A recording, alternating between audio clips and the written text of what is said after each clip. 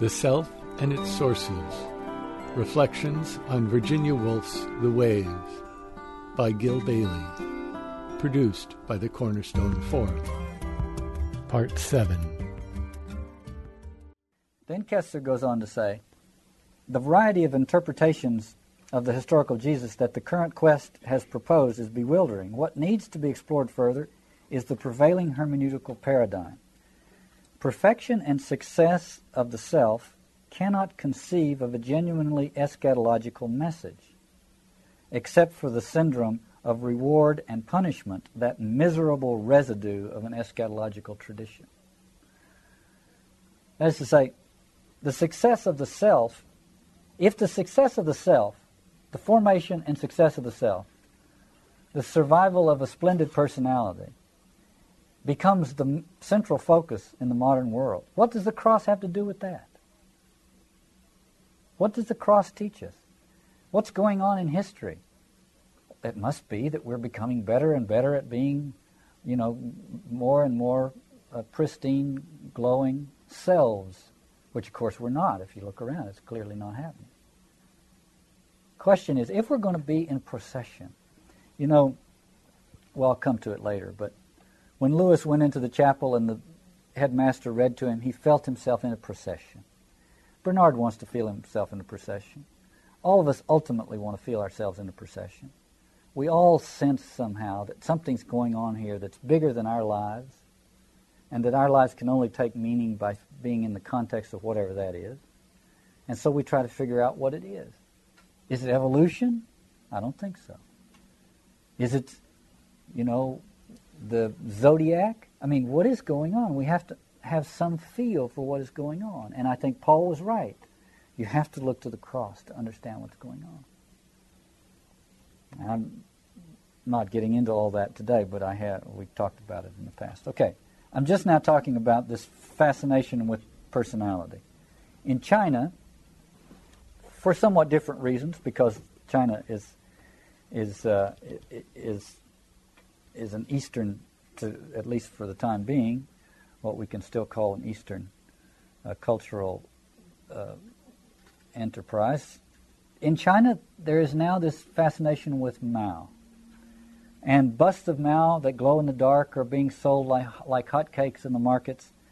And little clocks with the red guards holding Mao's quotations that the hand goes up with every tick are being sold.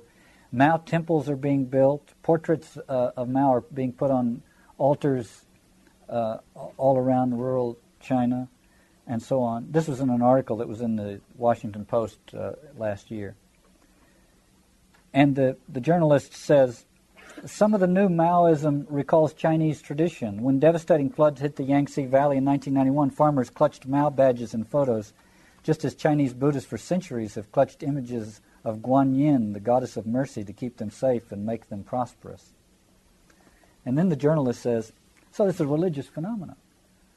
What is this? An attempt to stabilize an unstable situation using this figure. It's an attempt to do for China what Percival did for the group of people that gathered at the Hampton Court, the first reunion they had in this novel. Do you see the parallel I'm trying to show? It's kind of strange to be drawing it, but it shows that we're trying to find some stabilizing idol. And the journalist here makes an interesting comment. He says, it is natural that in an era of economic boom and its attendant dislocations, superstition should return. Mao may seem like an unlikely god, but hundreds of millions of people brought up in the communist era are not familiar with the traditional deities. Mao, the only giant within their mental experience, fills in by default. So this is the personality theory of history, the magnificent human being theory of history. Is it a revival of communist? In other words, is it political? Is it economic? What is going on? The political and the economic cancel each other out. If we say, oh, this is interesting, this is a political event, you could also say it's an economic event. These people are making money selling these things. They cancel each other out. If it's political, it's communist. If it's economic, it's free market. They cancel each other out. It's religious, But really, it's fundamentally, it's anthropological.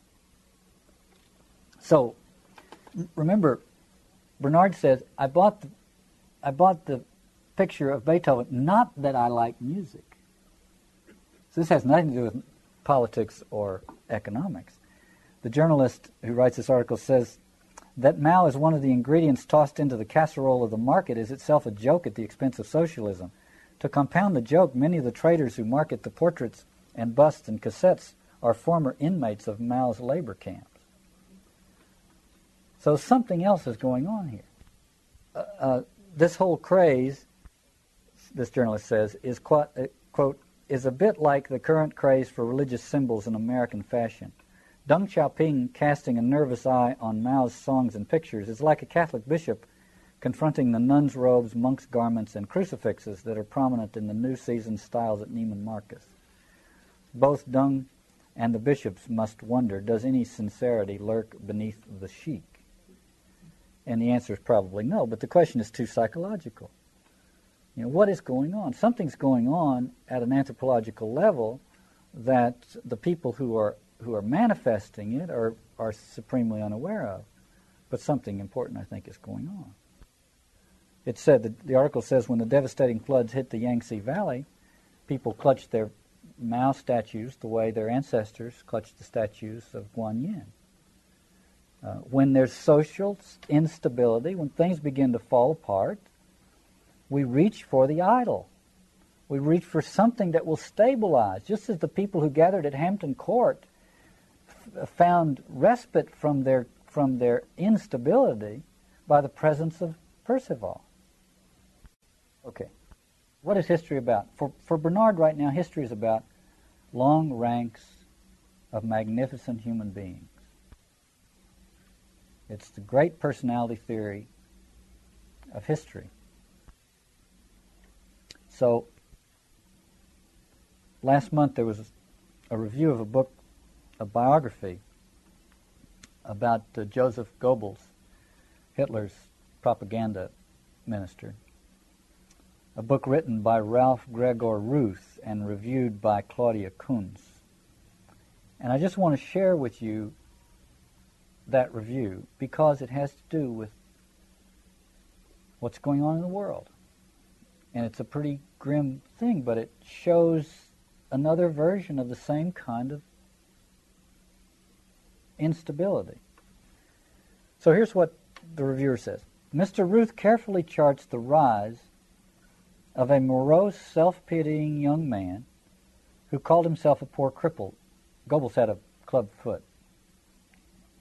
And then she says, as a penniless student and unemployed Ph.D., Goebbels lost his Roman Catholic faith, threw himself into love affairs, adored Nietzsche's Thus Spake Zarathustra and Dostoevsky's Possessed. Now just stop there for a second. Watch the collapse of transcendence and the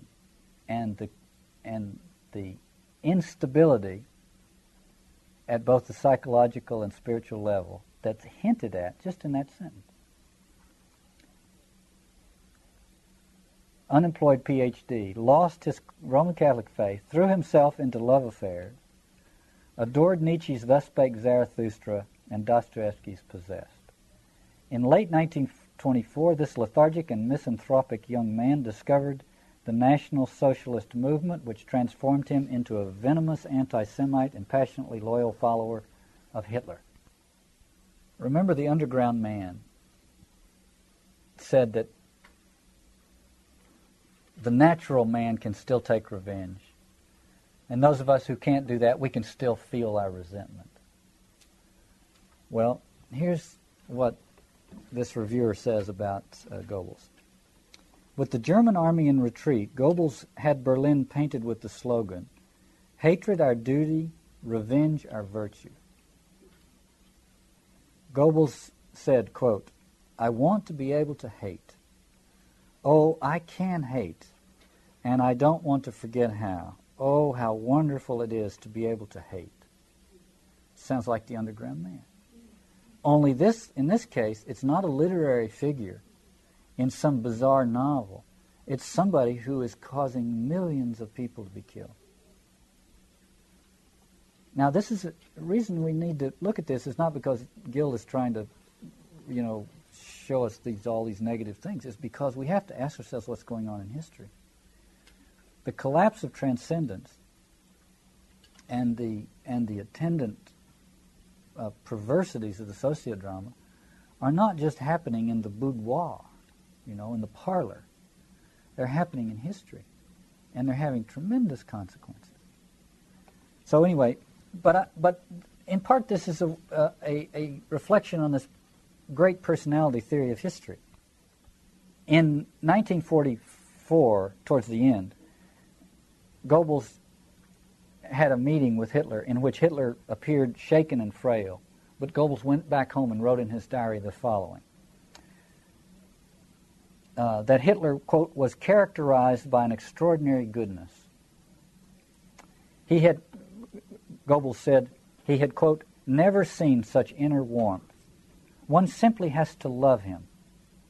He is the greatest historical genius of our times. This is written in late 1944. The whole German cause is collapsing. Hitler himself is shaken and frail. And Goebbels is saying his warmth is unbelievable. He's the greatest historical genius of our time. Okay, I'm just bringing this into play because of the great personality theory of history. Now, what happened? How did he fall into a delusion that powerful? Well, the reviewer says Mr. Ruth, the man who wrote the biography, tries to explain the relationship between Goebbels and Hitler in terms of some fairly uninteresting diary entries by Goebbels. But the reviewer says, if you really want to understand, you have to read Goebbels' autobiographical novel that he wrote in 1929 entitled Michael. And it's autobiographical, and it's about Goebbels becoming a disciple of Hitler. And then she quotes a passage from this novel, and it reads like this. I was captivated. A light seemed to shine somewhere above him. This is as Hitler is speaking and Goebbels is in the crowd listening.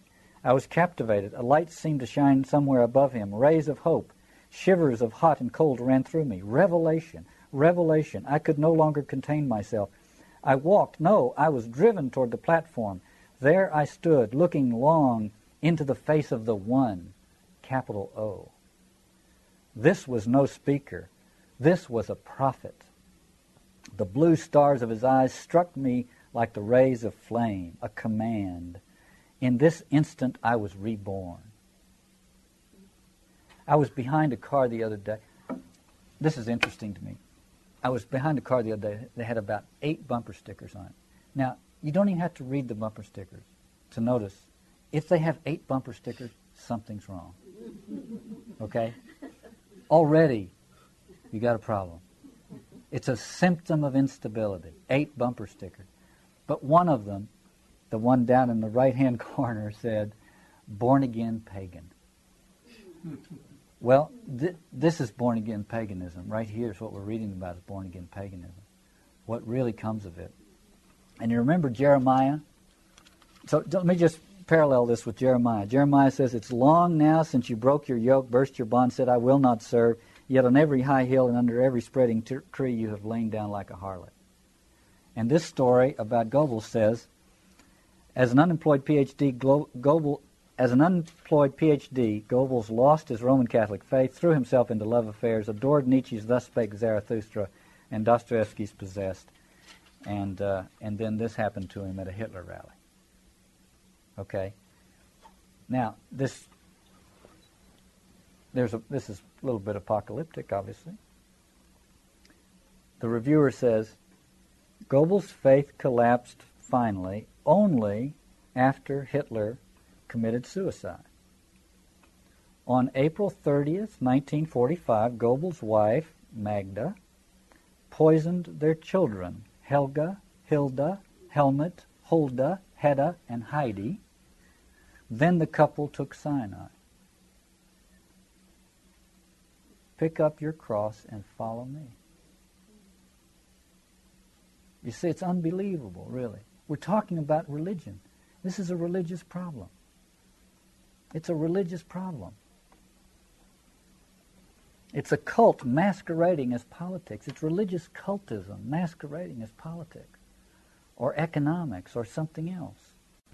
Apropos of that, I think, is something, again, a dialogue that happened in the New York Review of Books. Last May there was a piece in there by Václav Havel in which he said, among other things, quote, "For long decades the chief nightmare of the democratic world was communism. Today, 3 years after it began to collapse like an avalanche, it would seem as though another nightmare has replaced it, post-communism." And then last month, this last issue, Joseph Brodsky replied to that with the following, and I think it's just full of import and insight. He said, "The magnitude of what took place in our parts of..." It was in a letter to Václav Havel, so it's a personal letter. He says, "The magnitude of what took place in our parts of the world, and over 2/3 of a century, cannot be reduced to, quote, communism. Catchwords, on the whole, lose more than they retain, and in the case of tens of millions killed and the lives of entire nations subverted, a catchword simply won't do. What you call communism was the breakdown of humanity, and not a political problem at all. It was a human problem, a problem of our species, and thus of a lingering nature.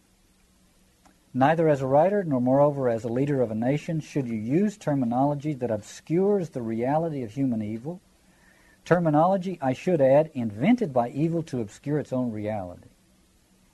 Why don't we simply start by admitting that an extraordinary anthropological backslide has taken place in our century, regardless of who or what triggered it?"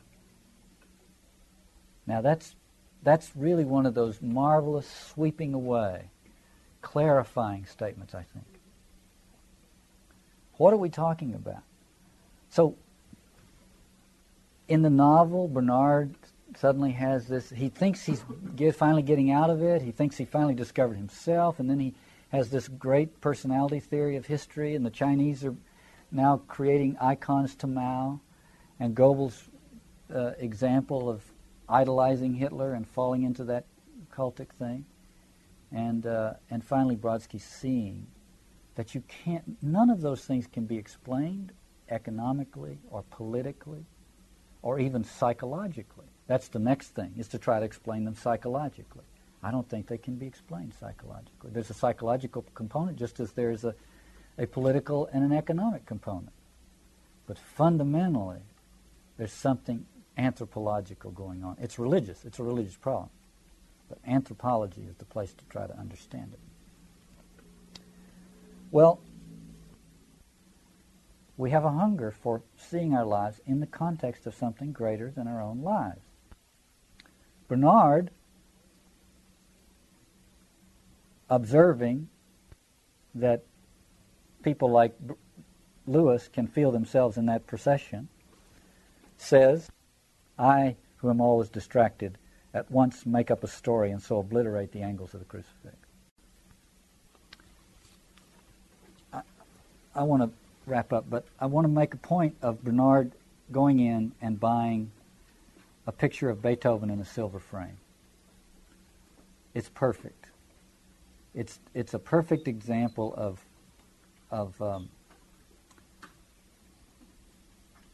what Jeremiah was talking about. In Ash Wednesday, Eliot says, "The right time and the right place are not here. No place of grace for those who avoid the face. No time to rejoice for those who walk among noise and deny the voice." But Eliot in East Coker, written later, says, there's only the flight to recover what has been lost and found and lost again and again, and now under conditions that seem unpropitious. And what makes them unpropitious is that we find it so difficult to stay committed to one face, to one image. Now, Bernard is a classic example of that. He's a study of the modern problem. He buys a picture of Beethoven in a silver frame, and instantly, here's what happens. He says, and then we also find out why he bought Beethoven, even though he doesn't care anything about music. He says, faces recur, faces and faces, Neville, Susan, Lewis, Jenny, Rhoda, and 1,000 faces. How impossible to order them rightly, to detach one separately, and to give the effect of the whole. Again, like music, he says, what a symphony, with its concord and its discord, its tunes on top and its complicated bass beneath, then grew up. Each played his own tune, fiddle, flute, trumpet, drum, or whatever the instrument might be. This is a little complicated, but what this means is that Beethoven represents something. Beethoven, he hopes to focus on that face while all these other faces are, he's hounded by all these other faces. You know, Sebastian Moore said, sin is seeing my life through other people's eyes. And all these other faces are there. In the biblical tradition, one says one walks in the sight of the Lord. To be free is to walk in the sight of the Lord. To be in sin is to see my life through other people's eyes. Bernard takes this picture of Beethoven, but all of a sudden all these other faces are there, having their effects on him. But why Beethoven? Because he now has this hope that out of all of that cacophony, he can create a symphony. That he needn't choose one. That he needn't, that it's not a matter of focusing his devotion. That somehow out of that cacophony, a symphony could be made. And I think he also chooses Beethoven because Beethoven was a hysteric. Beethoven was a madman who produced great music out of his madness. And I think he represents for Bernard precisely that hope. He's somehow that all of this craziness will result in magnificence. Remember the magnificent personality theory of history. That if I'm this crazy, I'm potentially a Beethoven. If I'm this scattered and hysterical, I'm potentially a Beethoven. So I want to close by reading two things, one from a great mystic and one about a great mystic. Eckhart says, a person must do one thing. He cannot do everything. For if he tried to do everything, now this, now that, forsaking his own way, to take another, which for the moment pleased him better, he would soon become quite unstable. Let a person choose one good way for himself and stick to it always, and coordinate other ways with his own, observing only that they are all God's ways. Let him not begin one today and take up another tomorrow. One should not worry that he is missing something this way, for with God one will not miss anything. It's important, I think, here to point out that the transcendence is an explicit part of what Eckhart is talking about. So then finally, Alain Cougnot, who's a commentator on St. John the Cross, says something really quite extraordinary. He says, in fact, we know well the complex relationship existing between one person and the absence of another. We live all the time with the presence deep within us of people who are not us, who never will be us, although our activity reaches out to them. This relationship is called desire. In fact, we could summarize everything we have said in one sentence. The soul, as John of the Cross sees it, is defined by its capacity to desire God. Obviously, it remains for us to say what we mean by desire, and in what sense God can be called desirable, for this word covers a multitude of meanings. One could do worse than to ponder with John of the Cross this well-known and traditional proposition, though slightly reworded. Namely, God gives himself to us truly, but without ever changing faith into knowledge, or hope into fulfillment. Faith will pass away, hope will pass away, but charity, which is glorified desire, and the very truth of desire, shall not pass away.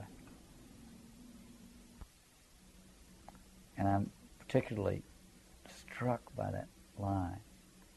God gives himself to us truly, without ever changing faith into knowledge. think that's incredible.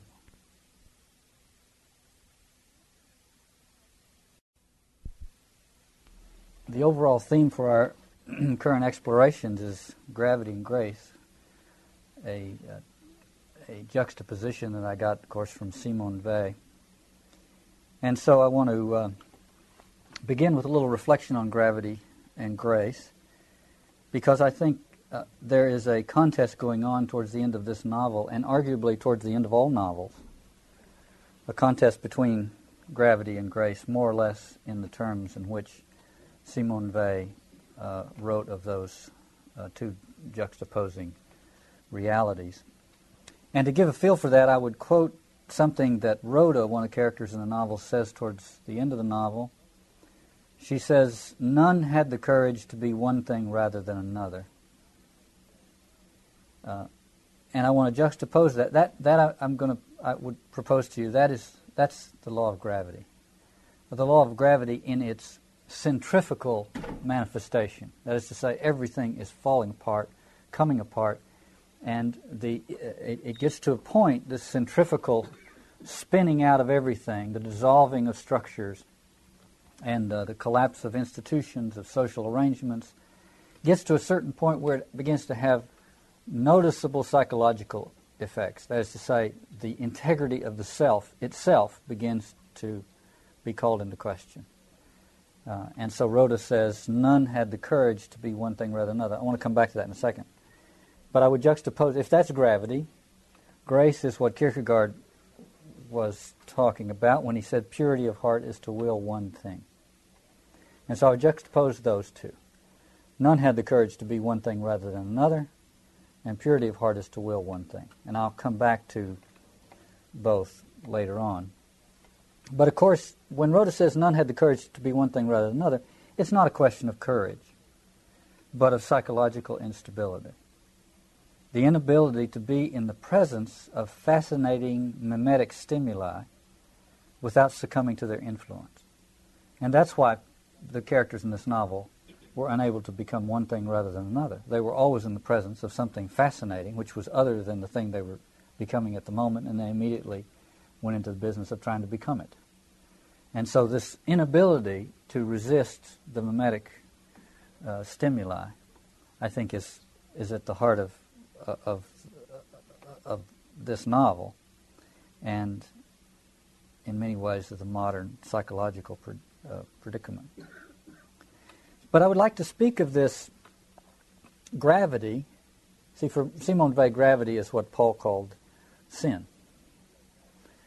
It is a world in which one is pulled and pushed by forces that one may not be able to see or comprehend, but one ultimately becomes enslaved to them. And I would break it down into two versions because there are different forms of gravity. One is, as I said a minute ago, the centrifugal one, where everything is spinning out, moving out, dissolving. All structures are dissolving. All boundaries are dissolving. All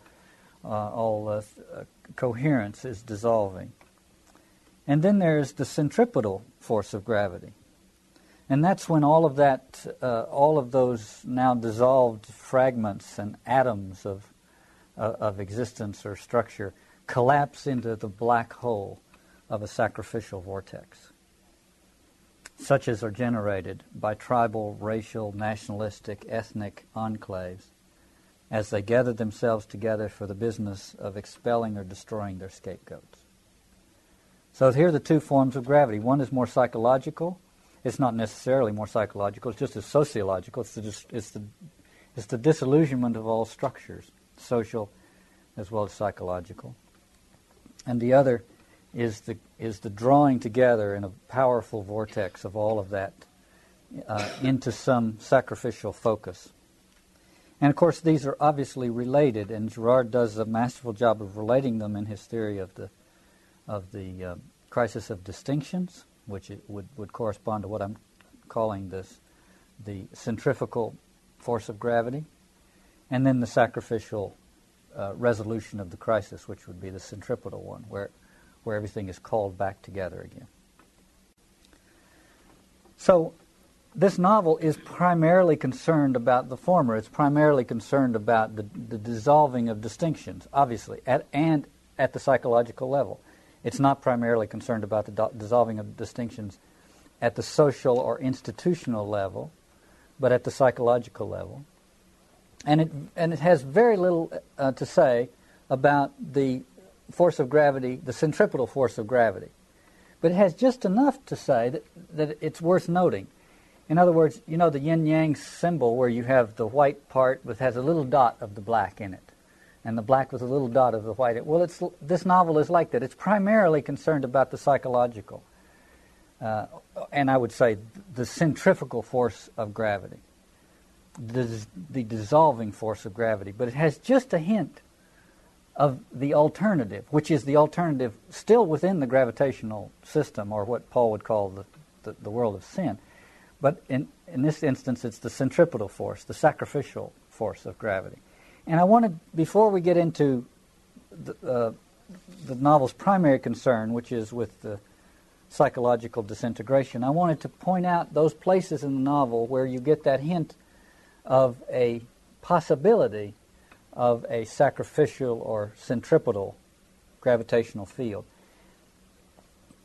And it's relevant to the novel because to the degree that we experience this disintegration of social and psychological structures, we become not only available to be caught up in these social vortices. We're like, Jung says the moderns, so many moderns are like the shuttlecock that's caught in every wind that blows. We become, to the extent that we experience this dissolution, we are without ballast, without grounding. So it's easy for us to get caught up in some whirlwind, a social whirlwind. So to the degree that the dissolving is taking place, we're prone to this. But also to the degree that we are experiencing this dissolution psychologically ourselves, we develop a certain itch for a return to something that will galvanize us all and bring us together. So there's inside us as well as socially, there is this predilection for a sacrificial resolution. And that's why that's the way it has always happened. That's why when structures break down, when you get the post-World War I Germany, you create a situation that is ripe for National Socialism and all its sacrificial madness. You see, that's not a historical anomaly. It's not even a psychological or social anomaly. It's absolutely according to the pattern that has been in place since the beginning of the world, since the foundation of the world. So, it's of interest then to take a look at the little passages in this text which speak of that. Last week, was it, or week before last, I quoted that passage in which Bernard manages to live for a few nanoseconds without a model. He finally discovers who he is. He says, finally, I'm me. I, Bernard. He said, I even said my name a couple of times. I suddenly discovered myself. I'm not Lewis. I'm not Rhoda. I'm not Neville. I'm Bernard. I'm not Percival. I'm Bernard. And the next sentence, he goes into a shop and buys, not because he loves music, a picture of Beethoven in a silver frame. And instantly finds another model. But this model represents something for him. And he says, not that I love music, but because the whole of life, its masters, its adventurers, then appeared in long ranks of magnificent human beings behind me, and I was the inheritor, I the continuer, I the person miraculously appointed to carry it on. Now, this idea of being in some grand procession and having the burden of carrying on this grand procession has at the philosophical level Nietzschean overtones, and it leads towards a kind of social or nationalistic, messianic complex. It's not in Bernard, because it's just part of a passing whim, like everything else in his life. But it indicates that he's now longing to be to be in something, to be in procession, to be caught up in something bigger than he is. There's an interesting, I love the poet William Stafford, by the way, but he has a little poem in which he says the following, which I both agree with and disagree with. He says, I want to be as afraid as the teeth are big. I want to be as dumb as the wise are strong. I'd just as soon be pushed by events to where I belong. This is the feeling that one gets after one reaches the Hamlet stage of existence. You see, this is the feeling one gets when suddenly one realizes one's no longer caught up in something, no longer part of some great thing. And then there's this feeling of wanting to be caught up in it again and not wanting to be so cerebral. You know, Hamlet says, our conscience doth make cowards of us all. It's not true. That's Shakespeare being ironical. But the point is that Stafford is itching here to be caught up. Now, it's perfectly true. When he says, I'd just as soon be pushed by events to where I belong, there's something very valid about that. Life goes on, and we're not in charge of it.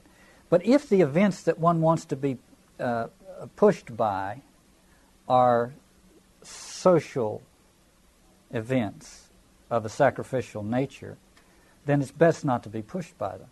And if one is itching to be gathered up in some cause, then one has to be careful in our world, because there are plenty of instances where that cause, people are being gathered up in it and turned into murder.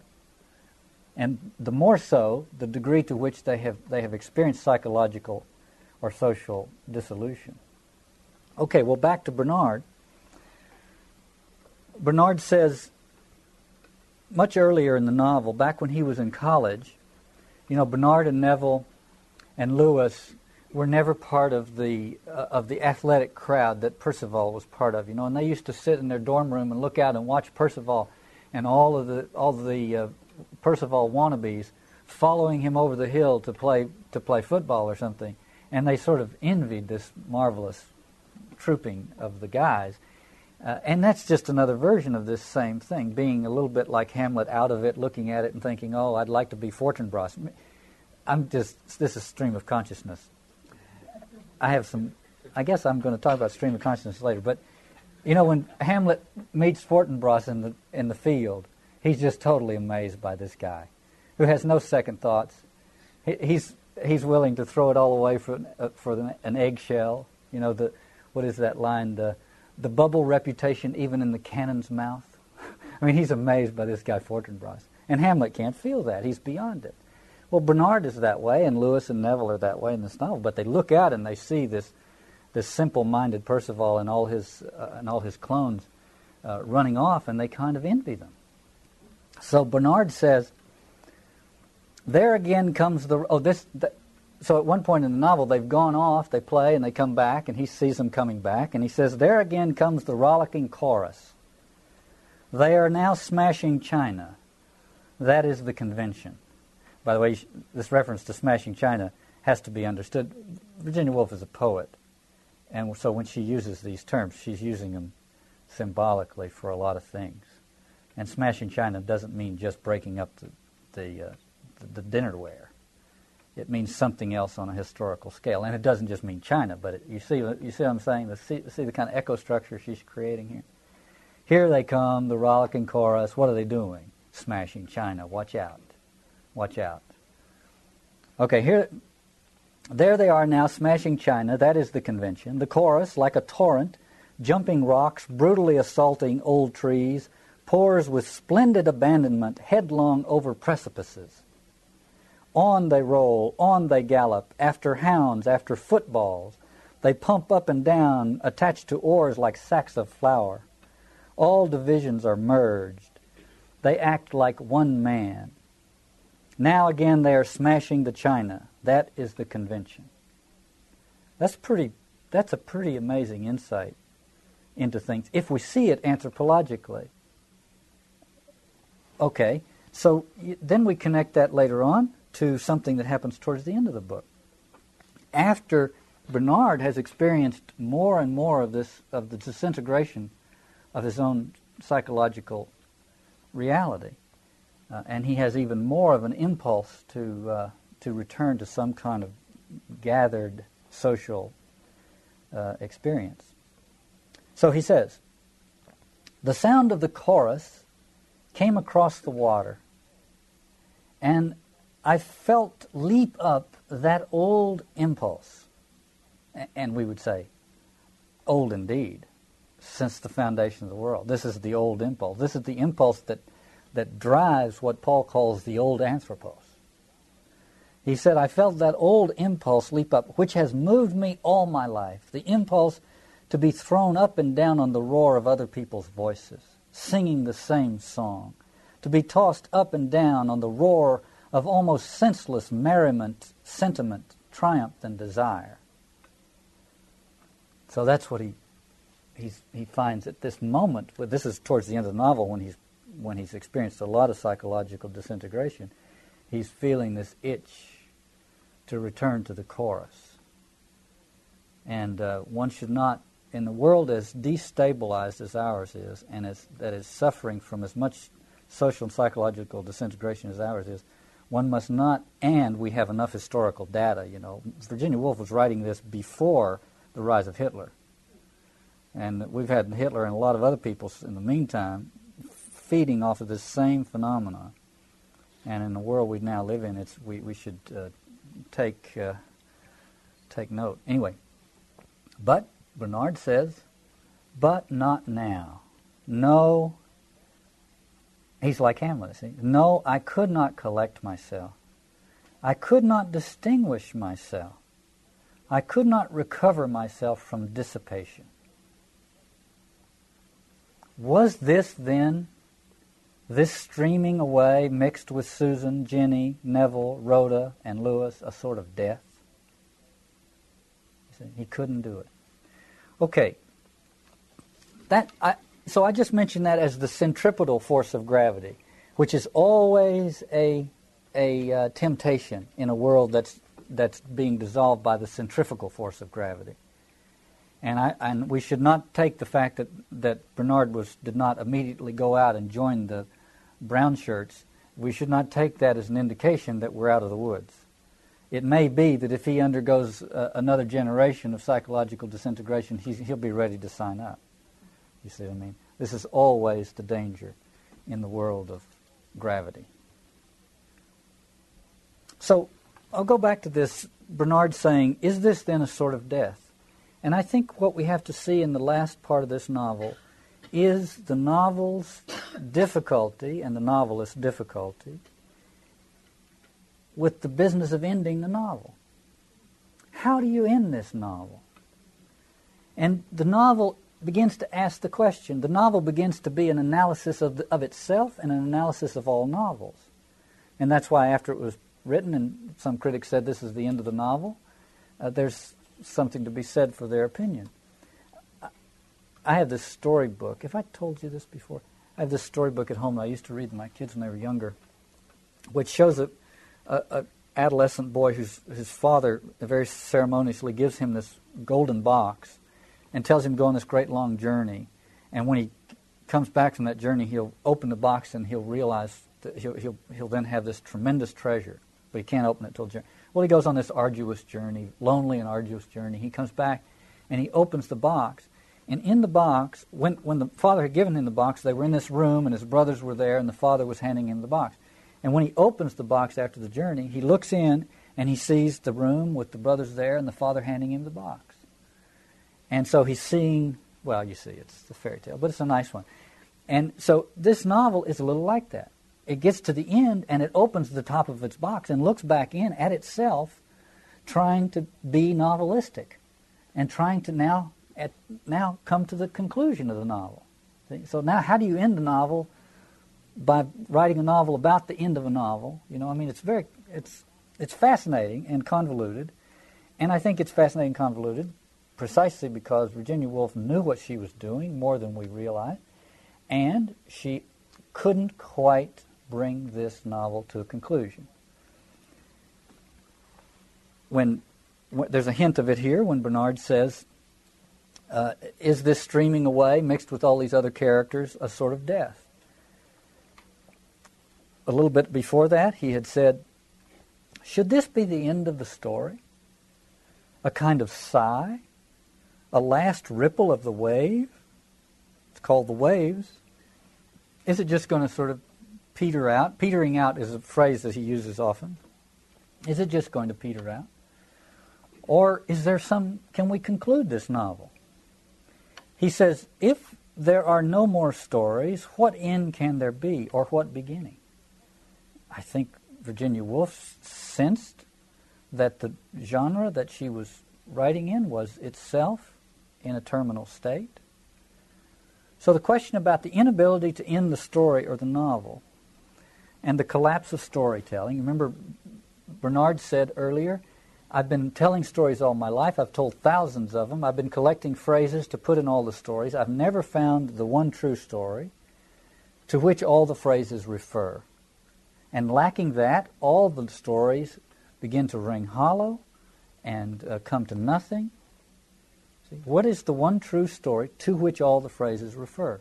Now, when Bernard is Virginia Woolf in this novel, I don't think there's any doubt about it. And when he says, what is the one true story to which all the phrases refer, what phrases is he talking about? He's talking about the phrases in this novel. So is there a story to which all the phrases in this novel refer? If there's a story to which all the important phrases in this novel refer, need it necessarily have been the story that Virginia Woolf wanted to tell? Maybe not. But what I want to show is that there is a story to which the phrases in this story refer, and it's only the lack of that story that makes it impossible to end this novel. The novel she can't end the novel because she can't openly acknowledge the existence of the story to which all the phrases refer. So I want to follow that a little bit. First of all, back to Bernard's psychological disintegration and another little echo structure. There's so many echo structures in this novel that it's impossible at the end to tell a chronological story, because it's like the finale at the fireworks on the 4th of July. Everything's going off at once, and everything is echoing stuff all back through the novel. So I have to go back and forth. But here's something towards the end of the novel. Bernard says, and again, this is a symptom of this centrifugal force of gravity. He says, we are slipping away. Little bits of ourselves are crumbling. I cannot keep myself together. And what is odd is that I still clasp the return half of my ticket to Waterloo firmly between the fingers of my right hand, even now, even sleeping. This hope, you see, that he can be pulled back from this dissolving that's going on in his life. Earlier, in that passage which corresponds to this slipping away, little bits of ourselves crumbling, Bernard said, I changed and changed, was Hamlet, was Shelley, was the hero whose name I now forget of a novel by Dostoevsky, was for a whole term incredibly Napoleon.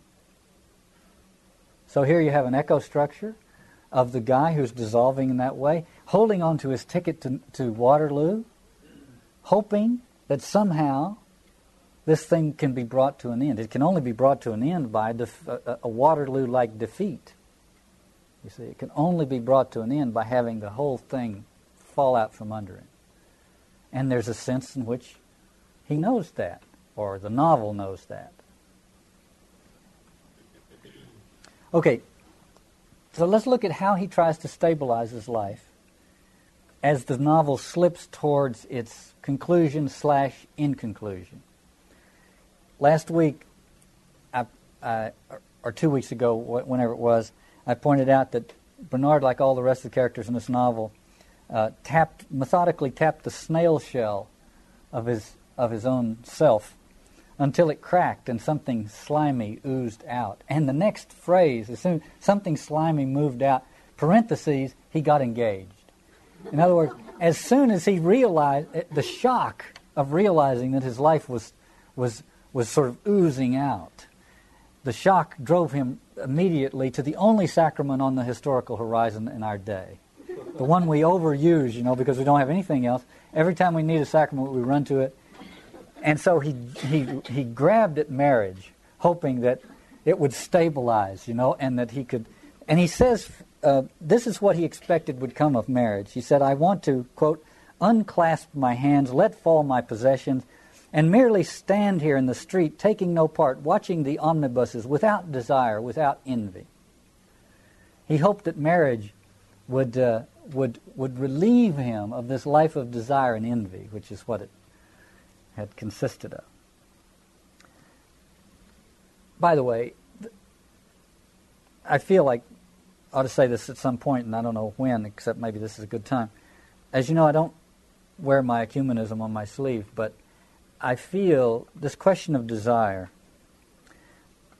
I feel if we are to engage in really important and productive ecumenism, we will need to begin with desire. That if we begin with desire and approach it anthropologically, we can make important strides in ecumenism. That the world religions can become to a considerable degree intelligible to each other if we start anthropologically with desire, as opposed to starting theologically with doctrine and so on and so forth. I think all of those things are important. I'm not putting theology or doctrine down. I think they're extremely important. But in terms of ecumenism, I think we should start anthropologically with desire, and we get a lot further along. So here's Bernard. He runs to marriage hoping that will relieve him of desire and envy, which of course it does not. And then he tries to extend that a little bit by living the most conventional life. He thinks maybe just conventional middle-class life will do it. So he says, clapping my hat on my head, I strode into the world inhabited by vast numbers of men who had also clapped their hats on their heads. And as we jostled and encountered in trains and tubes, we exchanged the knowing wink of competitors and comrades. Competitors and comrades. It really is another version of that thing that I read to you a couple weeks ago from when Jenny was preparing for the social event. Jenny is the social flit, and she gets ready for these social events. And as she's getting ready, she says, I am ready now to join men and women on the stairs.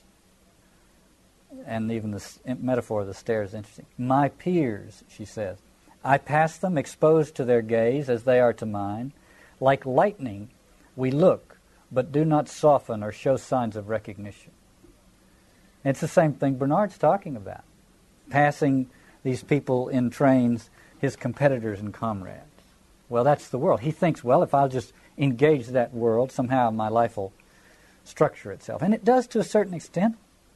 He says, during this part of his life, he says, life is pleasant, life is good, the mere process of life is satisfactory. Take the ordinary man in good health. He likes eating and sleeping. He likes the snuff of fresh air and walking at a brisk pace down the Strand. Or in the country, there's the cock crowing on the gate, there's the foal galloping around the field. Something always has to be done next. Tuesday follows Monday, Wednesday, Tuesday. Everything, it's fine. And if you think it's fine at this point, you have to be called back to a little thing. Virginia Woolf she's a writer. She doesn't write words carelessly. In the middle of that's a broad brush stroke of this experience. But in the middle of it, what is there? A cock crowing on a gate. Now, in the Western world, you simply don't talk about a cock crowing on a gate with no symbolic ramifications. But it's absolutely in passing. He simply notices there's a cock crowing. He doesn't notice. It's just one of the many things that are out there. It's like the foal galloping the field. And so if we're reading it and we say, oh, there's a cock crowing on the gate, couldn't be important because there's also a foal galloping the field, and the foal galloping the field sets off no symbolic resonance. Therefore, the cock crowing on the gate must not have meant anything. That's absolutely silly. We've fallen for the little trap she set for us. You see? Exactly that, to hide it inside a text that's multifaceted. Because then next, right after that, Bernard says this was a perfectly okay life, but into this crashed death. Percival's death. So I went out and I saw the first morning he would never see. So suddenly into all of this comes death. And we have to remember now that Percival is the one to whom they all looked, the one who represented real life. And in a structural sense, we would say then, Percival is the Lord in this novel. Not in a religious sense, but in a structural sense, psychological sense. And he died. I think we're invited to see the parallel between this and the Christian story. And I'll try to show that as we go along. Now, whether, to what degree Virginia Woolf contrived to have that be so, I can't say.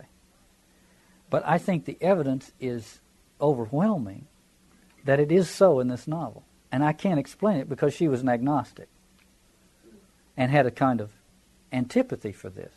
But I think she had a curiosity about it linked very strongly to the fact that T.S. Eliot, her friend, at the time she was writing this novel, was undergoing a conversion. And she couldn't believe it. None of the people in the Bloomsbury group could believe it. They were scandalized by it. But nevertheless, it left its mark and had its effect on her. And so there's a structure. The other explanation for this is that the underlying structure of crisis, death, and rebirth is so much a part of the West literary and spiritual and psychological and cultural tradition that we simply do not know how to think otherwise, and that it comes up no matter what we do, no matter what our opinion is. And so Percival dies. And this obviously is the breach, the gap, the shock. What's Bernard going to make of this, if anything?